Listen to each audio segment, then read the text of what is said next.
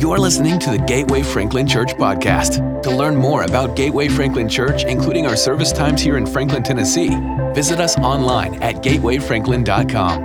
And now, here is this week's message.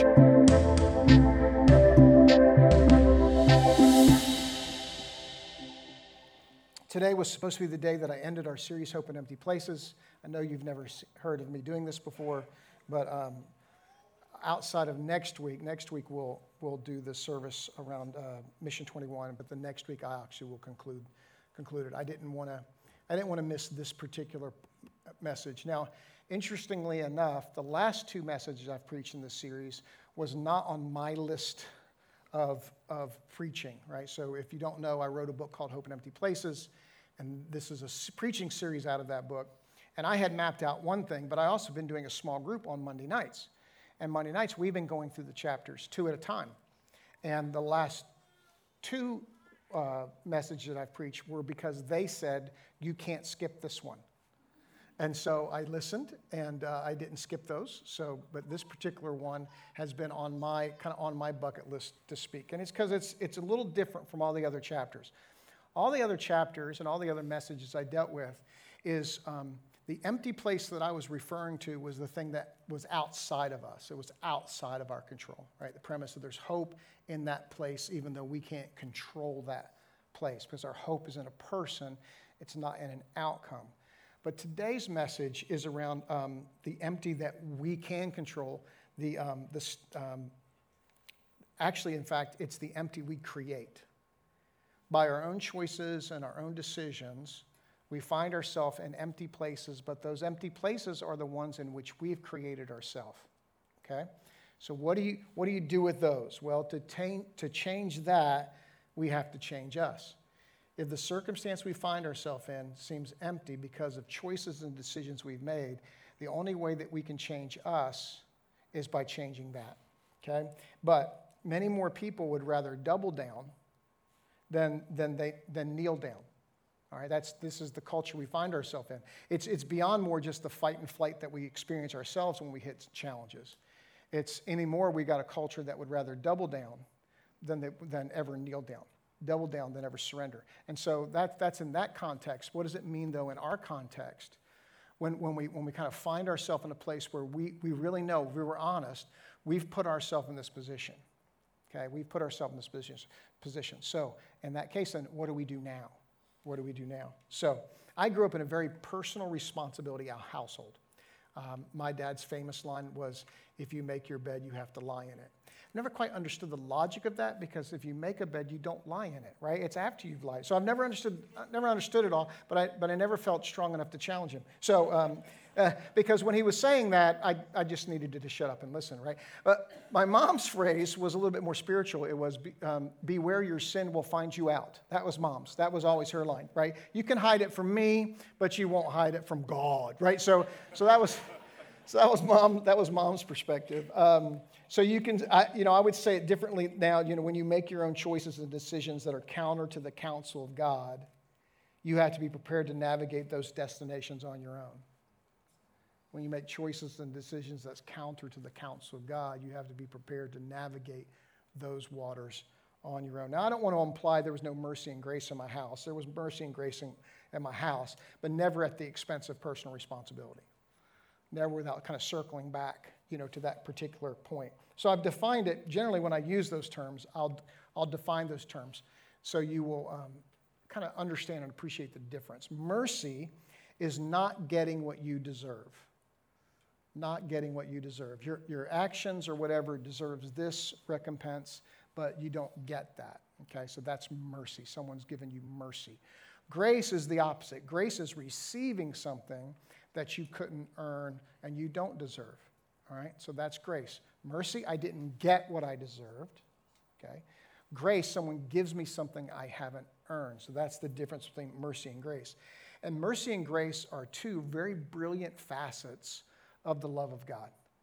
Mercy and grace are brilliant facets of the love of God that we encounter those through repentance. Now, repentance isn't the avoiding isn't the avoiding of a penalty, right? So, I'll never do it again, I'll never do it again, right before the spanking, right? So repentance isn't the removal of a penalty. What it really is the transfer of a penalty, right? Because a penalty's been paid. Jesus died on a cross for our sin and resurrected for our life. That was a one-and-done act in the past that continues to carry present benefits. So in my repentance, I'm not avoiding a penalty, somehow circumventing a penalty. It's a transfer. It's been shifted. It's been shifted to Christ because it's freedom and it's redemption and it's forgiveness. Every encounter that we come up with in the Gospels, when Jesus encounters someone, we get a great display of his mercy and grace. It's some of the fun parts about reading the Gospel, of how Jesus interacts with people that don't deserve one thing, they really deserve another, and how he continually kind of enters relationship with them from this mercy and grace, even still personal responsibility in some cases, but this mercy and grace perspective. But with all of that we can read about his interactions, I think where we get the most the fullest expression of his mercy and grace comes when he tells us a story. He tells a story. I love stories. Annie loved for me to read her stories at night to go to bed. But when she got older, then she wanted me to make up stories. And that was always fun. No, Dad, don't read that one. Make one up. Right? And so that was always kind of fun doing that. But as kids, we love stories. As adults, we love stories. And Jesus knew the impact of stories. So he told a whole bunch of stories in the gospel. They're also known as parables. And on this particular one today, you may have heard it 100 times. You've maybe never heard it. But what I'm asking you to do is to try to have it with new ears today. Like you're on that hillside, in the Middle East, which none of us would want to be right now, but so that's a little kink to that armor, right? But that you'd be on this autumn hillside with a breeze, gathering to hear the most unique rabbi that you had ever encountered. And so you're loving being there, and you're wanting with this new heart to hear what this new guy has to say. So you can follow along in Luke 15. Of course, we always have it up on the screen. But Jesus tells the hearers on this day a trilogy of 3 lost stories. He talks about a lost coin. He talks about a lost sheep. But then at the end of that trilogy, he tells the biggest of the stories, and he tells the story of a lost son. A lost son. Kind of the historical moniker that's placed on the story is the story of the prodigal son. An easier way to understand this is a lost son. So it begins on verse 11, this particular part. Verse 11 on Luke 15. It says, there was a man who had 2 sons. The younger one said to his father, Father, give me my share of the estate. So he divided the property between them. This is the quintessential, I know what's best for me line. Dad, I know how to use this better than you know how to use this. I would like my inheritance now. It didn't matter that the son had a roof over his head. It didn't matter that where he was living would have been considered wealthy and luxury at the time. He was convinced that if he could just get outside of the shadow of his father and outside of the shadow of his family, he could make more of his life by himself than he could make living in the Father's house. And although we can read it as, I don't know, as a line and a half, the listeners on that hillside would have gasped out loud. They would have been like, oh my God. Is this, right? Because then the lines start blurring between, are you making this story up? Is this a real encounter, right? That's the beauty of a good story. Does this actually happen? Jesus, did you see this? Or are you just telling this a story? And they could not believe that a son would have done this to his father. This was the ultimate nuclear option of getting out of the family. It was, you're alive, but you're dead to me. The Jewish audience would have been floored in that regard, right? But Jesus goes on. There's no contemplation. There's no time for them to figure out. I know in my mind, I have a mathematical mind. My mind immediately goes to, well, how would the father have even done that? right? That ends, that verse 12 ends, so he divided his property between them. And I'm going, how? How? His son's leaving. His son just said, I don't want to be a part of this family anymore. You owe me an inheritance. How unique does that sound? You owe me an inheritance. Half of this stuff is mine, and I want mine now. The audience is, and Jesus just goes on. He divided the property and moved on. I want to know, how did he do it? I mean, did he have that much money in the bank? Was he that liquid? Did he already have a CPA's independent audit of the value of the property and all the stuff? And so he could just kind of go back to that ledger sheet and say, okay, I got to come up with this much cash. Well, I have this over here. Here it is, son. Bye. Nice knowing you, right? Is this what happened? Could he have said, okay, well, actually, I don't have enough cash in hand to divide my property up like this, so I'm going to have to sell something. So how long does it take to sell something? And then, if you move stuff around, if you move assets around, or you sell something, you are locked in to the time in which you're doing it, right? So there's no kind of wait until the best time. Is the market up? Is the market down? It just is what it is. When you sell and have to sell in a moment, you get what you can get. And I'm telling you, the Jewish audience, all this stuff would have been flooding in their mind. They can't believe that son put their father in that kind of predicament. And Jesus just says he had divided his property, and he moved on. Right? There's no indication that the father met his son's request with offense or anger. There's no, don't let the door hit you on the beep on the way out. We get none of that. We get none of that in this story. There's actually more not said in those first 30 words than you could actually say about the situation and where it was. All right, now we move to verse 13. It says, not long after that, the younger son got together all he had, set off for a distant country, and there he squandered his wealth in wild living. After he had spent everything, there was a severe famine in the whole country, and he began to be in need.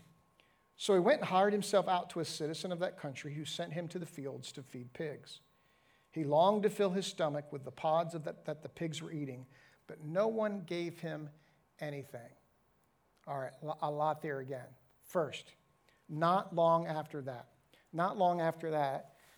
introduces that there was a pause in time to which he demanded the inheritance and which he received what he had to go on. Not long after that. And I go to, what was the house like during that time? Right? What kind of intervention was the father having to do between his wife and his other son? Can you imagine that bedroom conversation? Like, honey, you're doing what? You're selling, you can't sell that. That was dad's. Right? I mean, I can imagine the breakfast table. I'm not serving him any breakfast. He can get up and make his own eggs.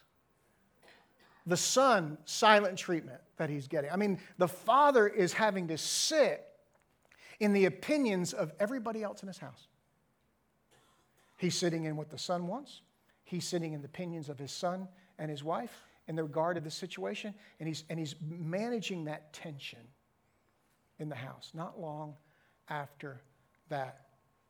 All right? So the son set off for a distant country and squandered. All right? So here's an interesting thing. When you decide to walk away from the people who love you and the God who loves you, it's not a short walk. And so let me also say then, if you have a prodigal in your family, in your life, and you're surprised at what they're doing and where they are, this is not much comfort, but can I say, don't be surprised. Don't be surprised. Because when they've decided to separate themselves from a place they love and a people, or a place that loves them, a people who love them, a God who loves them, well, they're going to have to go a distance away, or they're always going to be reminded of that. It's part and parcel of the process. All right? Here, then, the third part is we get outlined for us the prodigal's financial skill. It's labeled as squandered. This gives you the financial acumen of this son. Okay? The Oxford Dictionary defines prodigal, not squandered. The Oxford Dictionary defines prodigal as spending money or resources freely and recklessly, wastefully extravagant. Isn't it interesting that we have a story in Scripture that's thousands and thousands of years old that influences a definition and teaches us what is this idea of a prodigal means. A prodigal squanders what's put in front of him. The son had all these assets at his disposal when he was a son, but it had guardrails to it. Right? It had guardrails because it was going to expand. Estates would expand. But now, left to his own resources, out from under the covering of his father, they went away. They dissipated. They evaporated because he had no guidance on guardrails of how to use that which God was given him. The word prodigal is a derivative of a Latin word that means driving away from a place of security and a person of love. Someone who drives away a place of security and a place of love. Man, the audience is getting this. They're scratching their head. At one part, they are upset for their father. They're feeling the offense of that family. On the other sense, there's probably a lot of stupid kid.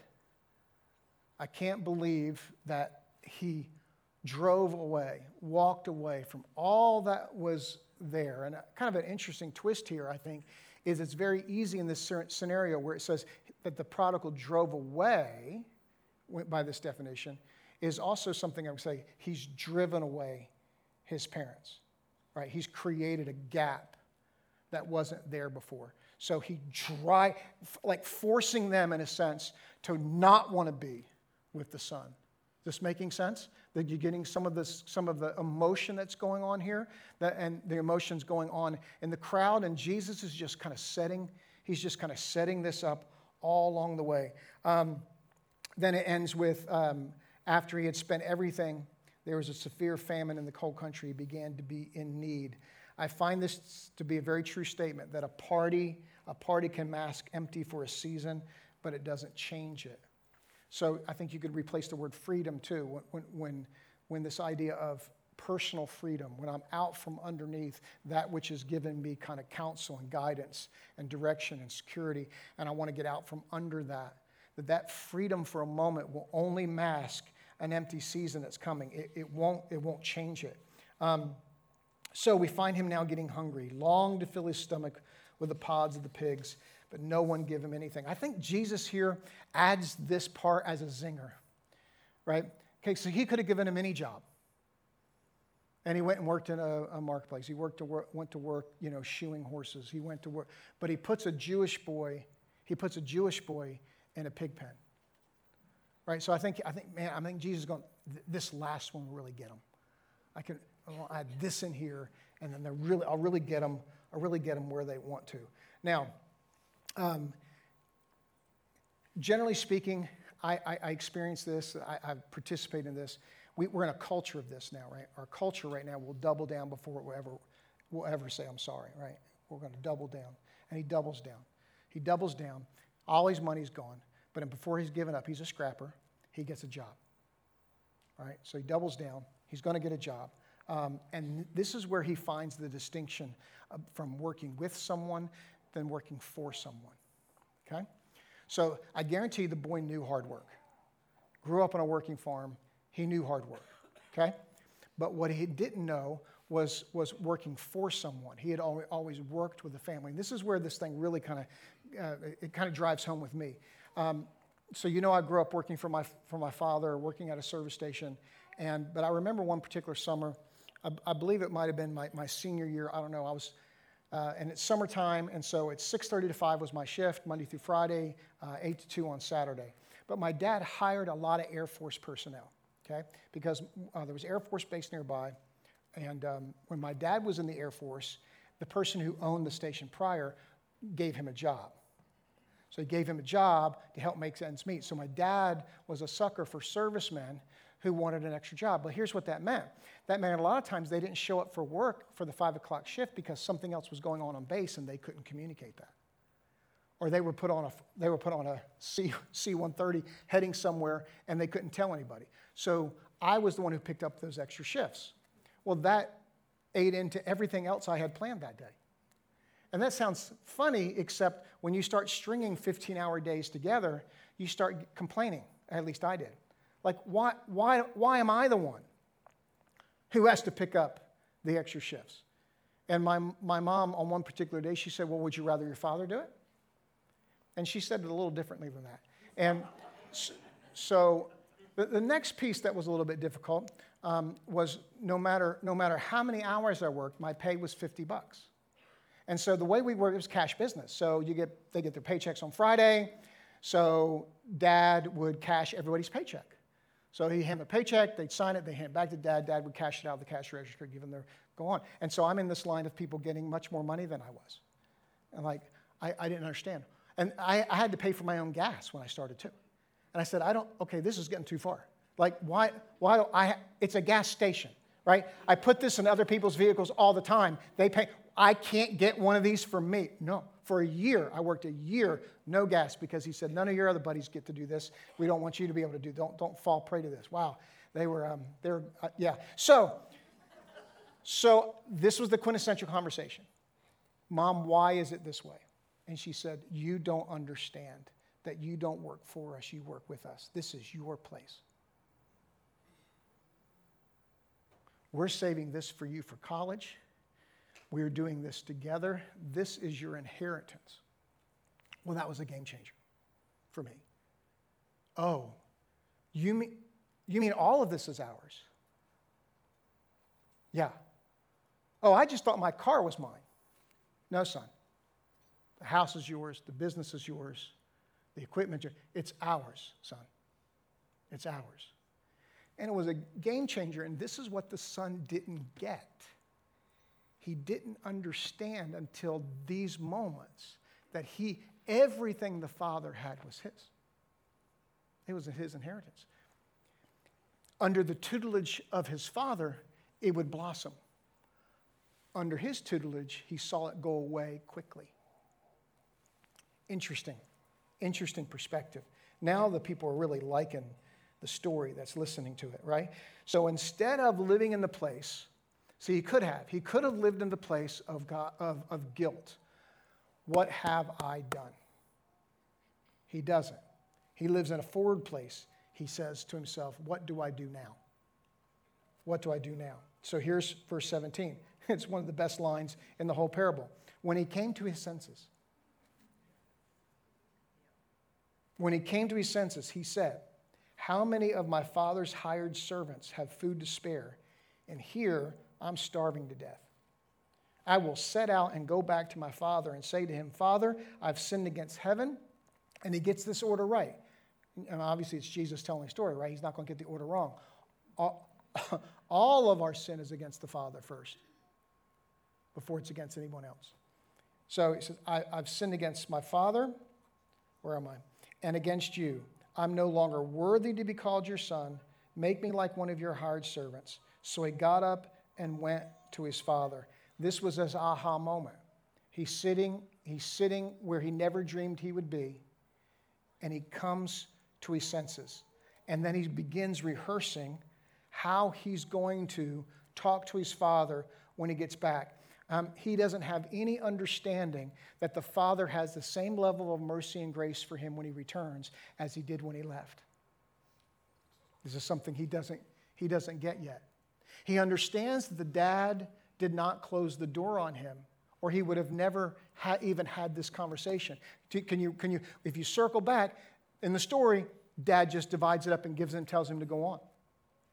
Now, if the dad does other things, do you think this conversation comes as naturally to him sitting in this pig pen? It'd be more like, I can't go back, but wait, there's no way that I can recover from what dad said to me. Well, dad already told me this, and I know he's not going to go back on what he said. So what he's dealing now is his own perception. His perception is I think it's right. There's no way dad's taking me back as a son. But because this thing didn't blow up the way I think it could have blown up, maybe he'll take me back to work because I was a really good worker, right? And so that gets him up out of that pig. I can make that case. I can make the case that I'm a good worker. I can't make the case I'm going to be a good son, but I can make the case I'm going to be a good worker. And he gets up and he leaves. The standing up is a very important phrase in this. Standing up, the word could also be translated resurrections. When he stood up, he had already been repentive. His repentive was when he came to his senses. When he stood up, he was resurrected. So he doesn't even get to the Father yet. And the way Jesus is telling the story is that he has already tapped into the resurrection power of the Father. When he's made the decision, he's repentive. He stands up. He's resurrected. Even though he still has this to go. God isn't looking for us to tell him, I'm sorry. You've got to break out of this culture. This culture, that the wanting an apology is a weapon. We have weaponized apologies. I want you to apologize to me. Is that really what the objective is? No, it's not. You should apologize. What they're saying is, you should admit that you're wrong and I'm right. You embarrassed me in this, and I want to extract my pound of flesh. And this is what we get with cancel culture. Jesus has already given a pound of flesh. Our repentance isn't somehow because he got offended. He was offended by our action, and if we don't straighten out that offense, then we're going to live separated from God. The reason why the Father doesn't go down the Son's throat is because the Father had compassion for his Son in that moment. That's the only explanation. That his compassion built up this sorrow, knowing what the Son was going to go through, but then knowing that if the Son didn't go through it, there's no way he's coming back. He couldn't talk. He wasn't going to be able to talk any more sense into the Son. No doubt they would have been around that mountain several times. Son, this is all yours. Son, this is all yours. Son, this is all yours. Son, this is all yours. I want it myself. I want to do it myself. I want to do it myself. I want to do it myself. I want to do it myself. I want to do it myself. And the Father being sorrowful, knowing if he doesn't go find this out by himself, he's never coming back home.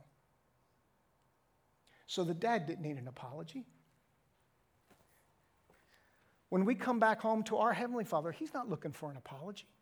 We didn't offend him in the sense that somehow his pride has been hurt and he has to get over that pride being hurt.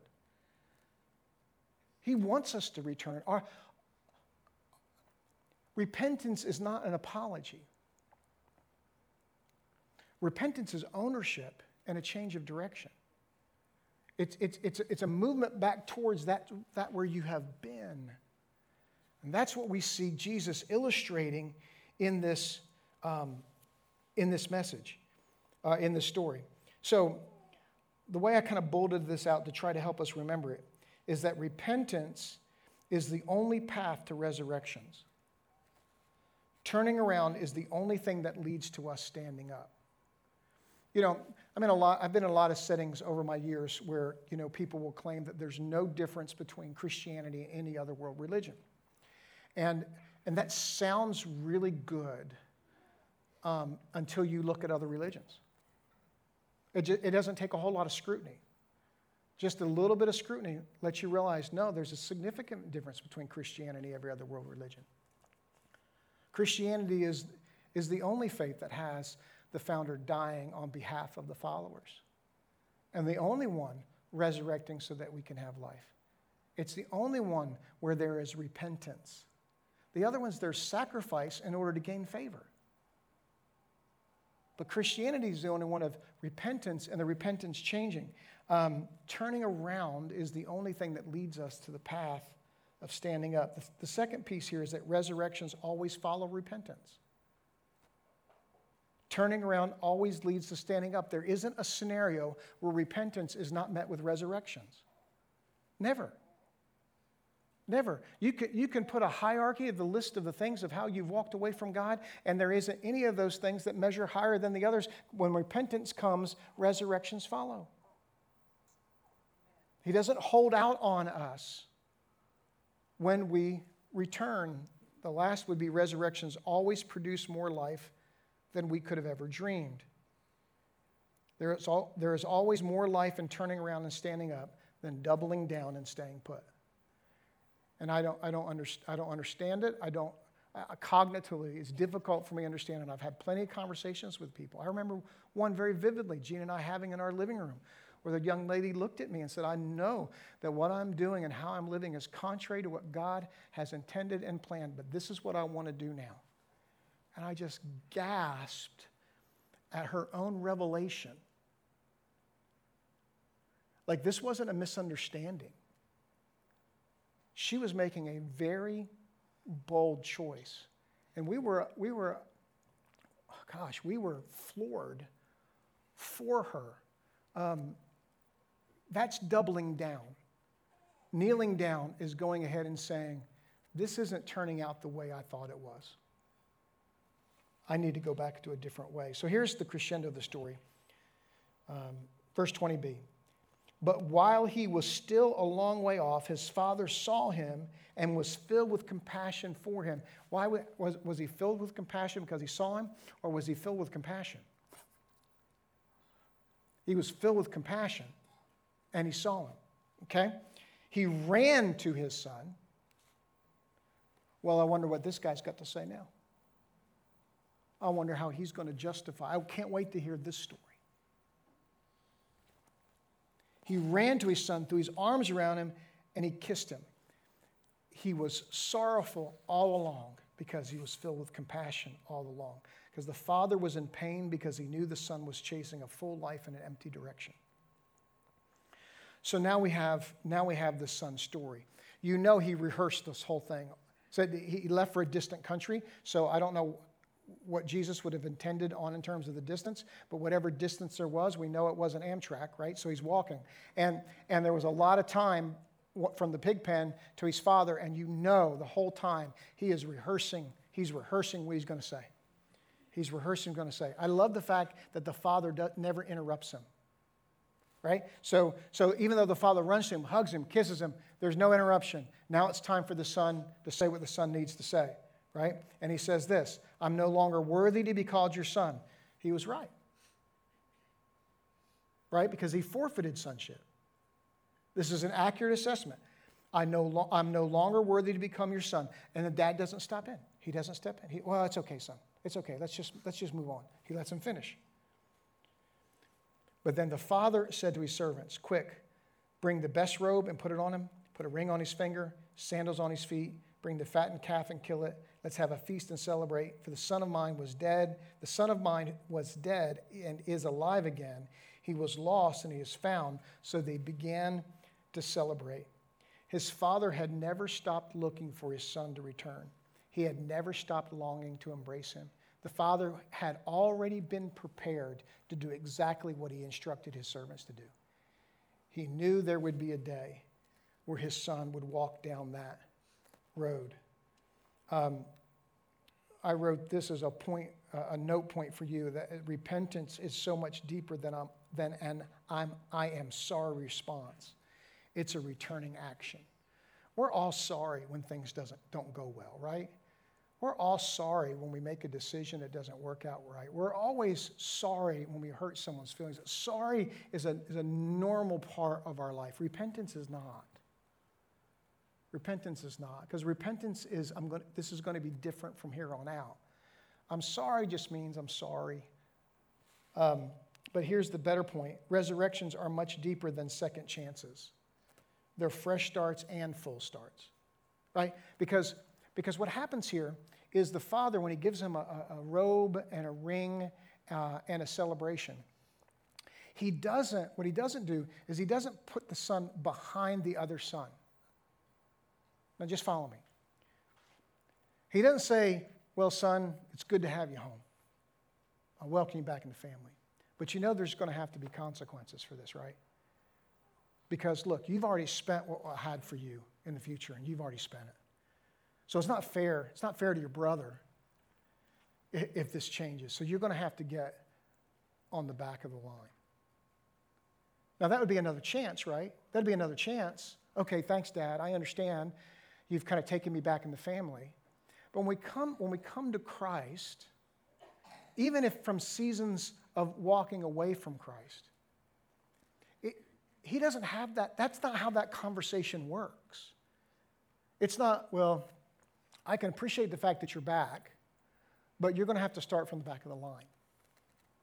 I can appreciate your back, but there's going to have to be some way in which you and I work this out again, that you have to work back into my mercy and grace. That's not how it works. Salvation, whether it's coming to Christ for the first time or it is coming back to Christ in a repentant heart, isn't a negotiation where God then does the math and figures out where you stand again. It's not just a fresh chance, it's a full chance. We get all of him. We get all of him again. So when I preach messages, I always try to think about the audience. I think who's going to be listening, and who would this target, if you will. And so for this particular one, I have prodigals, and I have people who are attached to prodigals. Moms, dads, guardians, grandparents, maybe brothers and sisters, right? And so what can we draw from the Father that would lead us in maybe a different path on how you deal with your prodigal? The first that I think the Father teaches us is to leave an open door. Leave an open door. So why do doors get closed in these situations? Because we get offended. We get offended and we get angry, right? The Father could have said, "Are you serious? All I've done for you? All I've done for you, this is how you're going to treat me? Well, you're going to treat me this way once, but you're not going to treat me this way again." Now, listen, let's just take this instance. 100% justifiable. Like, right? This is, make your bed lie in it. 100% justifiable. And yet what we have from the Father is he left an open door. What will it take for you to leave an open door? Or, in most cases, this might be more applicable.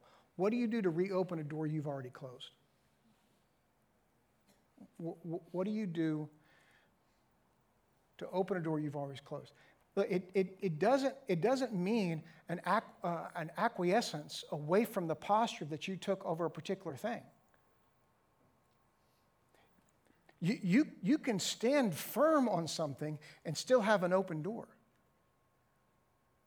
Right? Because that's an open door into your heart. That's an open door. They might reject it or accept it, but you can have an open heart and still stand on whatever principle you stood on and still maintain an open heart. Again, whether they reject it or not, that's not really relevant. The Son rejected the Father, and yet the door was open because the Father left it open. That's why the Son can return. Second is to practice benevolent detachment. Come on, team. Benevolent detachment. Gene and I learned this phrase from a book called Get Your Life Back by John Eldridge. And it was somewhat of the similar context. But I think what John was talking at the time is decisions, because they wrote it around COVID. Everything was heavy, right? Everything was heavy. So how do you engage emotionally in heavy things and it not crush you? Because this is what happens when you have someone close to you that has now walked away from you and or walked away from the Lord. It's heavy. So what John taught with this term is benevolent means good, detachment is a separation, right? So as long, it's coming down to believing that God loves that person in your life more than you love them. If you don't believe that God loves them more than you love them, you can't do benevolent detachment. But if you believe that God loves them more than you love them, then when the weight of this gets too much for you, remember we talked about casting your care, the reference, it looks more like tipping your shoulders, that you roll that off onto the Father because you know he loves them more than you love them. So any particular time when you feel overwhelmed by their position, that's a clear indication that you need to practice benevolent detachment. Your prayer for them hasn't ceased, but the pressure and the weight that you carry on their behalf has to be rolled off, or you're not going to be able to pray anymore. Benevolent detachment. Open door, benevolent attachment. The third is to embrace a work-watch balance. Embrace a work-watch balance. Okay, follow me. The Father had a working farm. He had to keep working. If you had been consumed by the position of his son, he would not have been able to keep working. Pastor, you're making this up. I know I'm extrapolating. It's a story. Jesus was wanting to put them in a position for their minds to run in a story. Or he would have just given them 7 points and told them to go home. Okay? So he had to keep working, but that didn't mean that he could stop. He had to stop watching. So I bet every day when his work took him across whatever road led back to the ranch, he looked down that road. Because if he doesn't, do you think really it was just that one particular day, by happenstance, he happens to look and his son's on his way down? Right? No, he's looking every single day. He has already planned his response. He knows what he's going to do when he sees his son.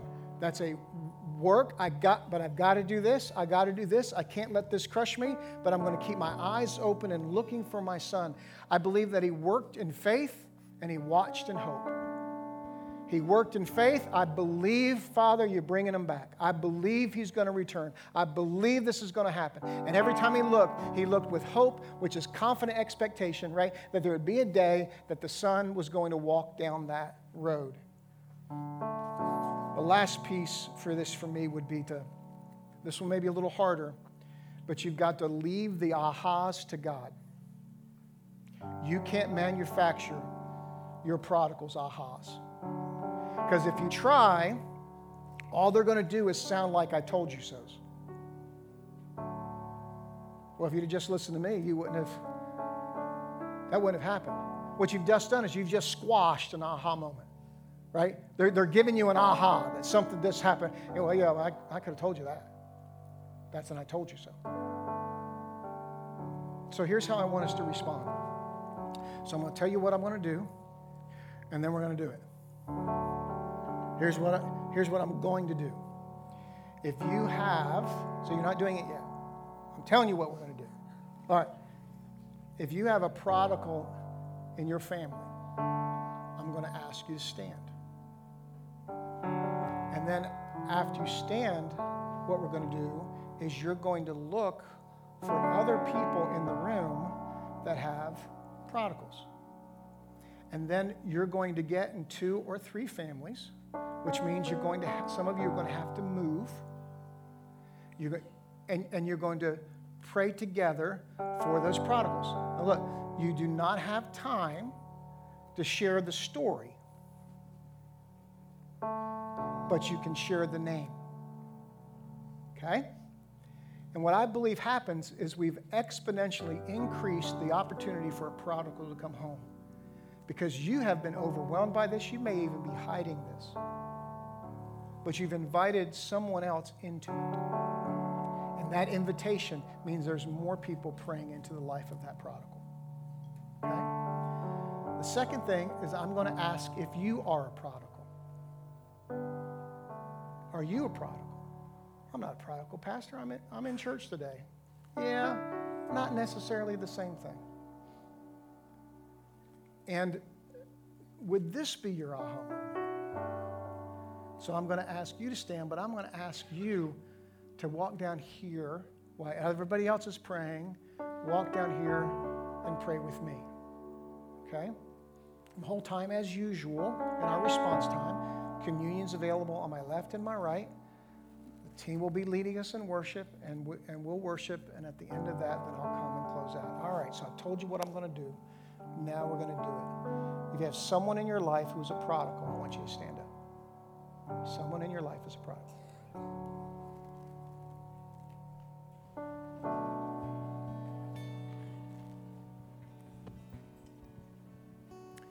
And it's the same in both services. So take an opportunity today to let some other people's faith, like I might be able to have faith for you even when I don't have enough faith for me, right? And so we're going to borrow some of that and link some of that. So right now then, do what you got to do. Look around, move to what you have to do. You might have to get in an aisle, you might have to do, whatever, but get what you have to do to be around 2 or 3 different families. So remember, this is like I'm flying a plane. The exit may be behind you, okay? That was funnier, but I know it's a bad moment. But that was funnier than what you gave me credit for. Are you gathering? Let's gather. You gather. 2 or 3. 2 or 3, and let's gather. While they're gathering, you would say, Pastor, I'm actually the prodigal today. And if you're online watching, I encourage you to stand up. I'm the prodigal today. If you find yourself to be the prodigal today, I ask you to stand up and come down and pray with me. So, Father, this is your time. It's all been your time, Lord. Your word, unpacking your word, the Holy Spirit unpacking it in our lives. Hear our prayers today, Father. Heal our hearts. Heal our hearts today, Father. And bring our prodigals home. In the name of Jesus, I pray. We hope you were encouraged and challenged by today's message. Again, to learn more about Gateway Franklin Church, find us online at gatewayfranklin.com. Thanks for joining us today.